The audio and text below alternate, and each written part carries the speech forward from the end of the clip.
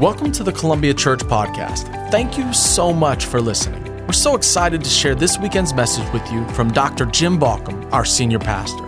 We hope it encourages you, inspires you, and helps you grow in your faith as a whole life disciple. Now, enjoy the message. So I have to tell you that this series called When Gratitude Grates has really been an important exercise for me personally. I am finding it some days difficult to be grateful. I think a couple of people have asked me, how have you managed to master this? And the answer is sometimes I have and sometimes I haven't. I just got to tell you the truth that some days I find it difficult to control or even to get my hands around or my head around my emotions. And I don't think I'm the only one. Have you noticed how grumbly and snippy people are these days? I mean, it seems to me that we should be at our kindest and gentlest right now as a culture. We're going through so many things together. We're experiencing so many things at the same time. But man, I'm seeing more road rage, more people in grocery stores and other places who are in bad moods than I think I've ever seen before. And I think the reason is fear. Now, let me talk to you. I've talked many times about fear, but let me speak with you about it again today. So this is the week we love to be afraid, right? I mean, this is the one. This is, for some people, they tell me this is like Halloween's their favorite holiday of the year. I can't fathom that would be the case when Christmas is out there, Thanksgiving. I can't fathom. I did hear, though, something terrible this week. And, I just want to say this while Chris Clifford's not on the stage because I know how he's going to mourn and grieve this. But I learned, and maybe you did too, that the Charlie Brown specials are not going to be on ABC anymore. I think we should all write ABC and let them know we're not pleased with this. You can't just use your rabbit ears to get these shows anymore. Now they are exclusively owned by Apple, like everything else. So you have to have Apple Television to watch the Charlie Brown Halloween special. There is no justice in the world. I've been trying to tell you people this. This is the stuff the prophets talked about. Not really, but it is a shame. And the Thanksgiving special, you're not going to get that either. You're not over the river. I mean, what is wrong with? And here's the thing. I don't want to say this with Chris close by because I know he's going to cry. The Charlie Brown Christmas special will only be on Apple this year. Okay, enough of that. Well, the point is that's not something to be afraid of, but there are a lot of things that we are afraid of, and this is the week that we sort of talk about or think about or personify fear a little bit. And I want to think about the things that we really fear. Two things that have helped me a lot. One of them is to name the things for which I'm grateful. So I've been telling you about this journal I've been keeping, this gratitude journal. And if you're doing it with me, you're discovering that by now it's getting really hard. Some people have told me it isn't. I guess I appreciate that. But for me, I've been doing this now for 5 weeks. And every day I have to think about 3 new things that I haven't thought about before for which to be grateful. And I'm running out of things that I'm cognizant of. And that's when the real discipline comes in. Gratitude is a discipline. It's something that we decide to do. It's something that we intentionally do. But the other thing that has helped me across the years before I ever started a gratitude journal was to start to name my fears. And I don't know if you do this or not because I find most people I talk to just don't. There's this nebulous blob of stuff out there that they call anxiety. Anxiety is nothing but fear inside of us. That's all it is. And when I say to them, what are you really afraid of? They have a hard time telling me what they're afraid of. And the more I've done this, the more in my journal, because I've journaled for years, it is my most important spiritual discipline. There's nothing that compares to the change God has made in my life through the process of reflection and His using that to see what's happening inside of me and how it intersects with His word and His way and with other people. The more I've journaled and the more I've written down my fears, listed them, this is what I'm afraid of right now, the more tangible those things became for me, the more I could manipulate them in a way, deal with them. And the more I've learned that I am afraid of something very different than I used to think I was. So I think if you'd asked me at one point in my life, what are you afraid of? I might have said I'm afraid of dying. And I suppose dying is the ultimate fear, and it is the one that none of us can escape. So we all encounter it. We all have this in common. We are mortal creatures. Our lives are just handbreadths, and there is going to be a moment where we leave this place, and while we have great hope for the future, we haven't been there before. And so we don't know exactly what to expect, and that scares us.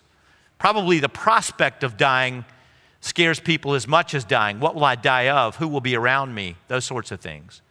I think I would have once upon a time said that I fear death more than anything else. That's actually not true. I've discovered that my greatest fear is being alone and unloved.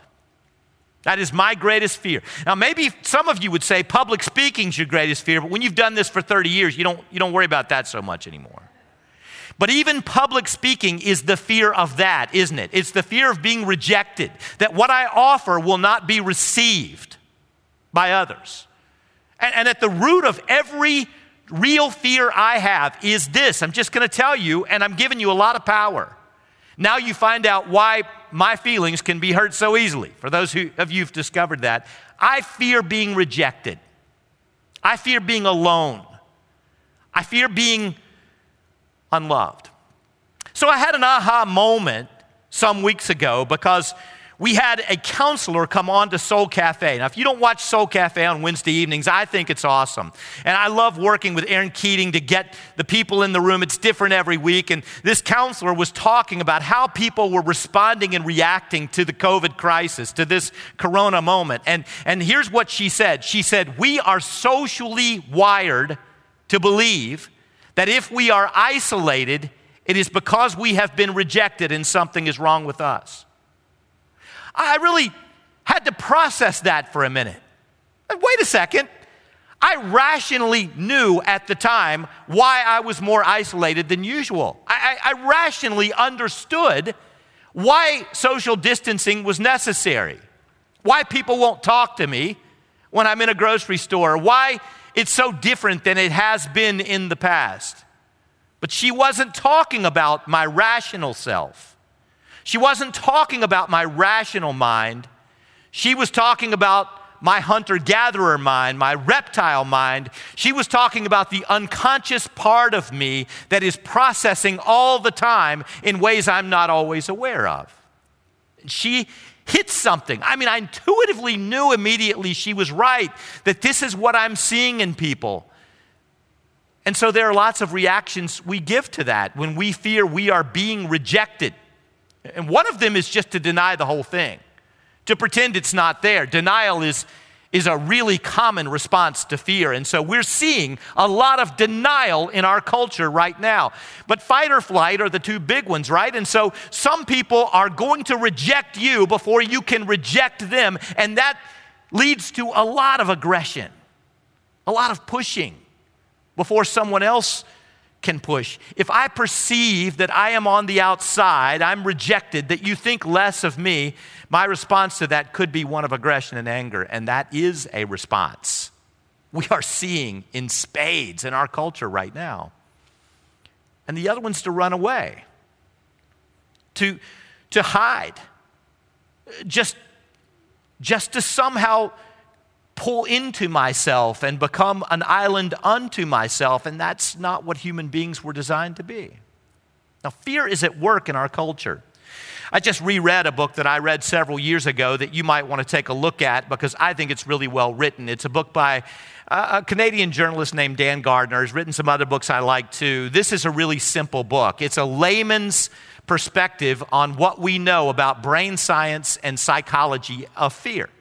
So he just offers this perspective that I think is really digestible, really easy to see. And I thought of this book, which was written in 2008. It was reprised in 2015, updated. The update's kind of cool. I like the update as well as I like the book. And so this is the copy that came out in 2015. And I picked it up in an airport when I was getting ready. Do you guys remember? There are these places where there are these things called planes that land. You get on them, you go somewhere. You remember those? So, I didn't have anything to read. I'm in the bookstore and I see this book and I think it's a terrible cover, by the way. It looks like Cliff Notes. But it captured me, this whole thing about how the culture of fear is manipulating our brains.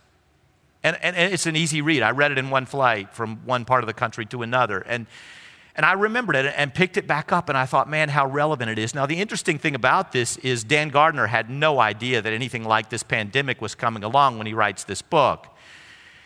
He had no clue. And so his basic context for study is the 9/11 attacks and our fear of terrorism and how incredibly irrational it was. Isn't it interesting that right now you hear nothing about that? I mean, just tell me. When I first came here, right after 9/11, nobody could talk about anything else. It was all there was. It was our biggest fear, right? And now, isn't it intriguing? You don't even hear it mentioned anymore because something else has taken its place in the forefront and has become the object that captures our fears. That's why. And now you think, there's never going to be a day we don't talk about the coronavirus, but there will be. There'll be a day we barely remember some of this. That's hard to believe, but it's true. It's the nature of human beings. We jump from one thing to another, which we can pin our fear to. So anyway, he uses 9/11 as the context, and he talks about how people became so irrationally fearful of flying. And so they made ridiculous drives everywhere. They hopped into their cars. And as a result of that, statisticians say, and those who look at statistics, that thousands of people actually died because they chose to drive instead of flying, because driving is far worse. It is far more dangerous than flying, and your chances of somehow being subjected to a terrorist attack they're so minuscule, you're more likely to win the lottery and be struck by lightning on the same day. Now, the question is, did we learn anything from that?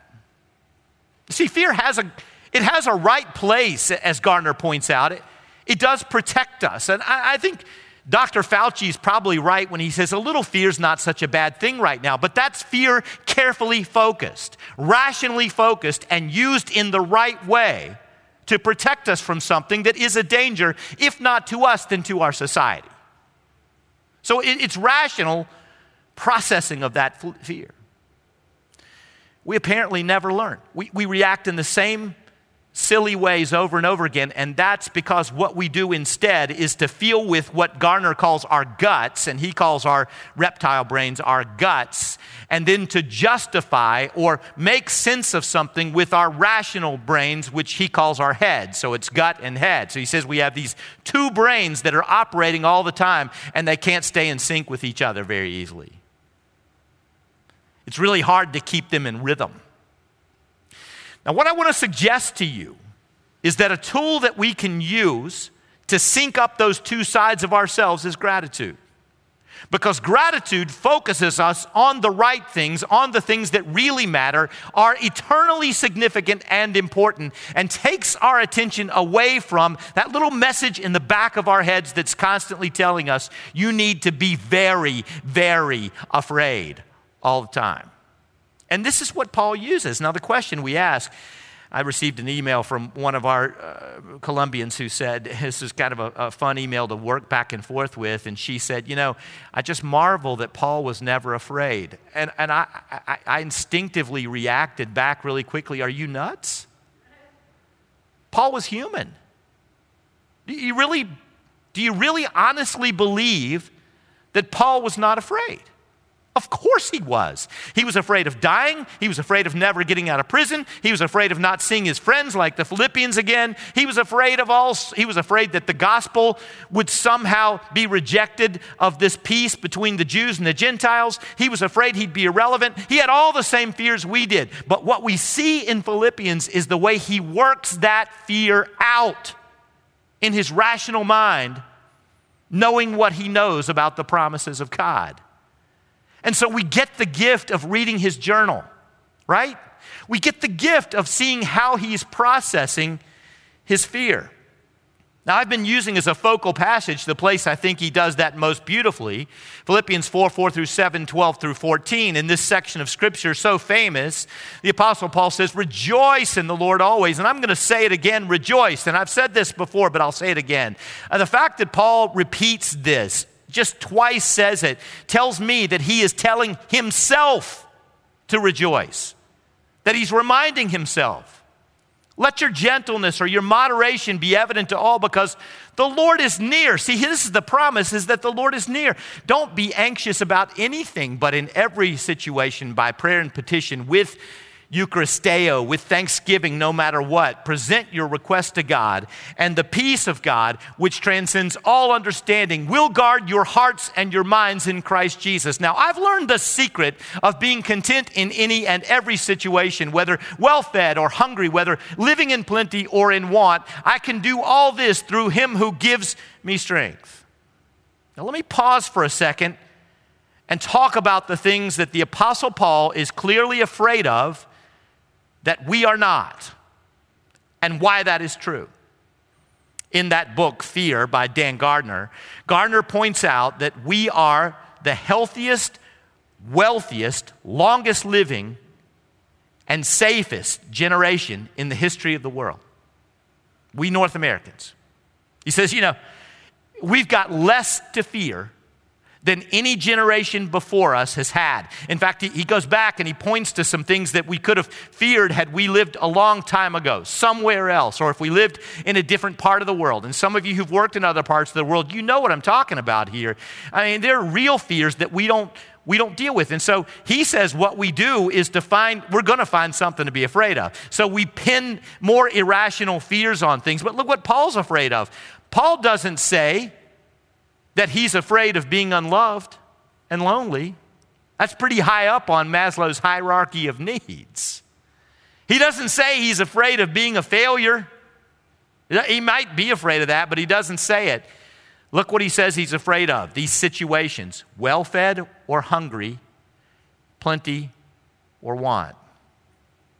See, when Paul's situation, we're way farther down on the list of needs.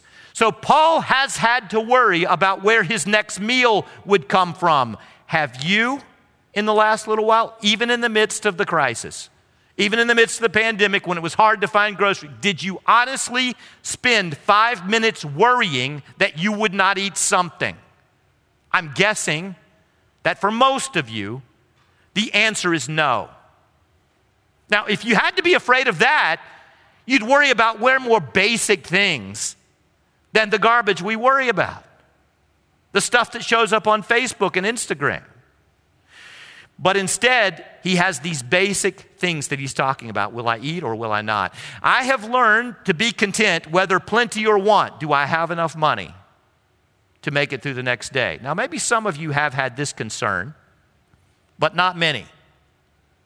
Most of you have a lot of grumbling to do about your work situation right now. You're ticked off you're not at the office, you're mad that it's hard to make calls, whatever the case may be, but you probably haven't had to worry about whether you could make it through the next day. You may not be quite as wealthy as you were, you may be wealthier. Some people are prospering. I just read a big article about this. Some people are prospering more in this time, which is crazy, but you did not worry about these basic things. And when we can't worry about basic things, when they're taken care of, we move up the ladder to more irrational concerns and more irrational fears. Paul's stuff is basic here. I told you last week that fear produces, in the last several weeks, fear produces anxiety, anger, depression, lots of emotions. And I've been trying to say we can choose our emotional responses. Now, I've had some pushback on this because people have said, look, I can't control what I feel. And that may be true to a point. Even Gardner in his book says that we cannot control what our gut tells us all the time. We are going to have feelings, and we're going to have to figure out what they mean. But our emotional responses are different than our emotions, aren't they? So see, if I know I'm afraid of rejection, I'm afraid of being alone, I'm afraid of being unloved. If I know that about myself, then I can wrap my head around it, rooted in the promises of God, and I can figure that out. Some things have really aroused these fears for me. in the past, 10, 15 years. So in that period of time, I have faced no medical crisis myself. I've been sick a time or two. I thought I would die once, but no big deal. But I have faced major illness of my mother and my father and my daughter and my wife. Now, if you take the list of people in my life who I most fear being without, you just filled out a big part of that list. And I will have to be without some of them at some point, and that scares me to death. I am far more afraid of the death of people I love than I am of my own death. I've always said this.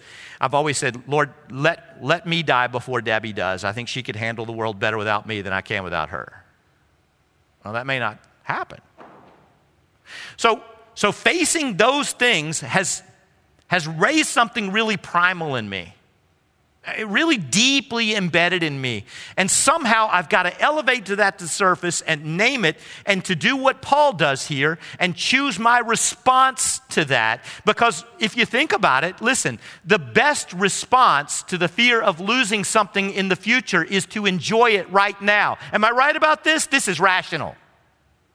Let's say that the person you love most in the world, that could be your husband, wife, son, daughter, father, mother, best friend, me, I don't know, whatever it is, envision that you know for a fact you will lose that person in 1 year. 1 year, okay? So you know that's a fact.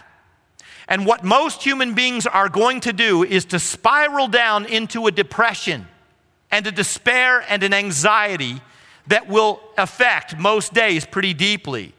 But I think I can tell you, and you will agree with me, that the rational thing for me to do, if I knew I were going to lose that person in 1 year, is to make every day and every moment I have count. Am I right about this? But that's not what we do. But it is what we can do. What enables us to do that? You want to take a guess? It's gratitude. Gratitude lets me live in the moment. It lets me appreciate what is coming my way right now. So we can choose our emotional responses. Anger is a defense mechanism. It's easy to get angry. It's automatic. Gratitude is a coping skill. It's a whole life spiritual discipline. And the secret, of course, I've been saying, is joy that's grounded in thanksgiving, and the key is Christ's presence. So when Paul talks about this secret, he ends up saying, I can do all this through him who gives me strength, which I dealt with in great detail last week. In all things I have endurance in the one who is empowering me. I can make it. I can get through because Christ is empowering me. Now the question is, what then should we rightly fear? What would Paul say to us? Does he give us a clue in the book of Philippians or elsewhere? Does he teach us what we should be afraid of? And the answer is yes. And that brings us to our passage of the day. So take a look with me at Philippians chapter 2, verses 12 through 28. Therefore, my dear friends, because of all this I've said before this, you remember about Jesus emptying himself, all that great theology about Jesus' kenotic movement of emptying himself, of ambition and pride, etc. Therefore, my dear friends, as you've always obeyed, not only in my presence, but now much more in my absence, continue to work out your salvation with fear and trembling. For it is God who works in you to will and to act in order to fulfill his good purpose. Do everything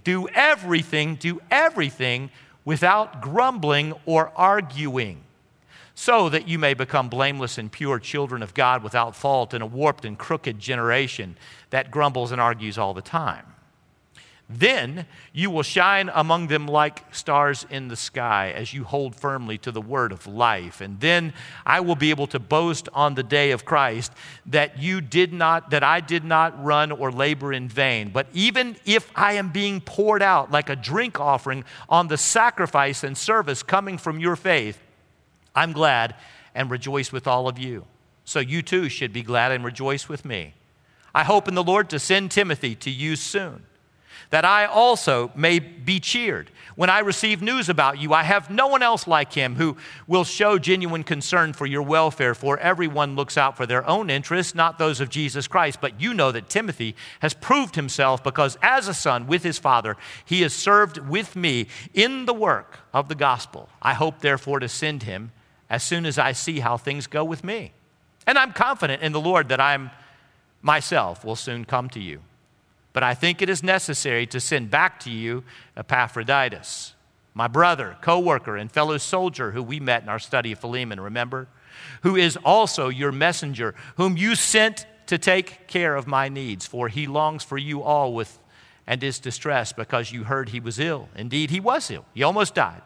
But God had mercy on him, and not on him only, but also on me, to spare me sorrow upon sorrow. Therefore, I am all the more eager to send him, so that when you see him again, you may be glad, and I may have less anxiety. Now, very quickly, this is a pretty simple lesson. Let's talk about fear and trembling. The first thing that Paul says, and it's really clear, but you've got to look carefully at Philippians, is the only thing you need to fear is God. Now, a lot of people don't like this. A whole lot of Christians I know today don't want to talk about the fear of God. But what Paul is saying is the only thing of eternal consequence is whether God grants you sanctification and redemption or not. Nothing else really matters. Everything else is temporary. But if God says you're in because you've accepted Christ as your Savior and you've lived for Him, if God says that, then there's really nothing else that is of eternal consequence. Everything else is just temporary. And so he says, look, the only thing really to fear is God. You say, well, where did he say that? Let's look very carefully at this. First of all, he says, and a lot of people love to quote this out of context, never quote this without quoting the next verse, okay? Because he says, continue to work out your salvation with fear and trembling. People say to me, look here, see there? It's our job to work out our own salvation. It is our job to get it done. Our job to make ourselves Christ-like, and we should do it with fear and trembling, but you're missing the whole next piece. Because it is God who works in you to will and to act in order to fulfill His good purpose. Now, if it is God who is the one doing the work in you, and He says, work out your salvation with fear and trembling, who does Paul mean that we should fear, and who does Paul mean we should tremble in the presence of God? And the answer, of course, is God, because God's the one doing all of this, and we accept it with grace and gratitude. That's our job. So working it out with fear and trembling means receiving whatever God has for us with grace. And what do we call that, my friends? We call it gratitude. Being grateful even for the hard moments, for the difficult things that God uses to shape us for eternity. Finding a way even to be grateful for those things is what Paul's talking about. Next, he says, we need to receive life with grace. So he says, and this is pretty easy to explain, but do everything without grumbling or arguing. Man, this scripture this week has been my nemesis, and the reason is because Debbie, my wife, she always knows what I'm going to preach the next week, so she gets the notes before anybody else. She proofreads my notes usually. She knows what I'm going to preach, and so she's been reading these passages with me, and so she knows this piece, and so we've been out several times this week. We've been doing stuff, and I've been a little snippy this week. Can I just be honest with you? I don't know why. I've just been a little on edge. I've had a little anxiety. I don't know why. But anyway, who do you take it out on? It's not rational to take it out on the people you most love. If you're going to take it out on someone, take it out on someone you hate. I know we don't really hate, but you get my point. But we take it out on the person we most love. So I just got really, really frustrated a couple times about stupid stuff. And my sweet wife, she says to me, arguing and grumbling. Arguing and grumbling are the natural response to fear. Look, if you don't want to work at anything in your life, just argue and grumble. They come naturally. Nothing comes more naturally than that. But if you are arguing and grumbling, you should know that you've sold out to the low road instead of gratitude, which is the high road. And gratitude is the antidote to anxiety. It is the antidote to fear, and it is the antidote to grumbling and arguing. So Paul says, We're poured out with joy. Now, let me show you here a little Greek. And if, by the way, your patience with me as a New Testament teacher right now, I love it because some of you love this Greek stuff and somebody else said you really are geeking out on the Greek. But I got to show you a few things here that are cool. And one of them is this piece where Paul says in verse 17, I am being poured out like a drink offering. Now, it's a really interesting statement. And the reason it's an interesting statement is because it's one Greek word. This is really cool. One Greek word is an entire English sentence. And this is a cool word. Like, this is one to teach your kids. This word is spindamai. Spindamai. In fact, its root is spindos. It's where we get the word spend or expend. Spend means to spend out. And so in this word spindomai, this combination word means I am being poured out as a libation or a drink offering. That's what Paul says. Now, where does he get this? Well, did you read Chapter 2, verses 1 through 11 with me last week, and did you see how the Apostle Paul talks about the model of Jesus who empties himself to take on the form of a human being?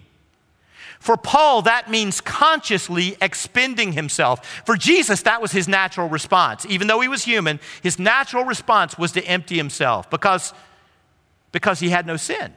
But our sin response is to take what we can, and spending ourselves in gratitude is the discipline.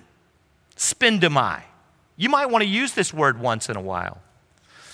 Paul uses it, and only Paul uses it in the New Testament. Again, I told you Paul's vocabulary is unbelievable. If you want an argument for Paul being the author of 2 Timothy, this is a good one. It's the only other place the word spindamai is used. And there, Paul is actually knowing that he is dying, talking to Timothy, and he says, I am already being poured out like a drink offering.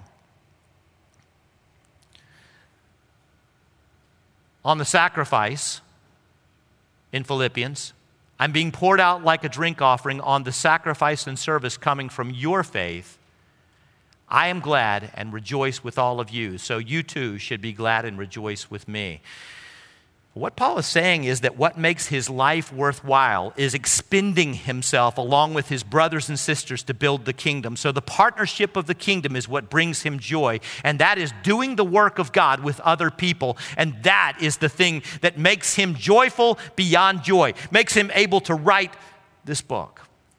I could spend all day on this one, but I got to move along really quickly.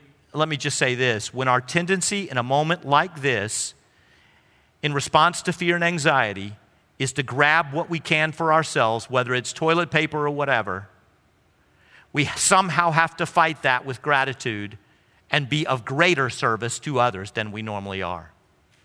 Not less, greater. The antidote, gratitude. We're grateful for everything God has given, and therefore we're able to serve others. Pouring ourselves out in this moment is what will bring us joy in the same way that it did the Apostle Paul. And finally, in doing so, we empower others. Paul talks about two people here. He talks about Timothy and the way that he has served with him and worked with him, and he talks about Epaphroditus. So there's a pastor and a lay person. This is kind of cool. Paul is mentoring pastors, future leaders of the church in pastoral ministry. And Paul is also mentoring lay people, and the way he's doing it is by working with them in being poured out, in spending himself for the glory of God and for all that God is doing. Well, I think this is a pretty simple sermon, and I think you'll agree with it. When we fear God, we don't have to fear anything else. This is the truth. When we fear God, we need fear nothing else, because all that is of eternal significance is that God is pleased with us in the way that we are responding in the name of Jesus to everything the world can throw at us. I think here of the words of 1 John 4:18 through 19, which is one of my life memory verses. There's no fear in love. Perfect love, agape, casts out fear, because fear has to do with punishment. See, this is all about our relationship to God. The one who fears is not made perfect in love. We love because God first loved us. So what does gratitude do? It focuses us on God's love. I'm glad we sang That praise song today, You Are Good, and you know, it's like a lot of praise songs. It just says the same thing over and over again. You are good. You're good. Oh, but there is something that happens to us when we recognize that in all things, even in the most difficult of moments, God is always good. He always has our best eternal interests at heart. He is always advancing His kingdom, and He is always loving us with an everlasting love. He is good. And when we are grateful, gratitude is the discipline that attaches us to the love of God and casts out fear. When gratitude grates, serve more, love more, be more grateful, be more hopeful, not less. These things are disciplines. When your gut tells you to be afraid, you tell your gut to take a hike because you know the God of love. And He's the only thing that you truly need to fear. And because of Jesus and His sacrifice, and because of what God is doing in your life and discipleship, you don't even fear Him anymore.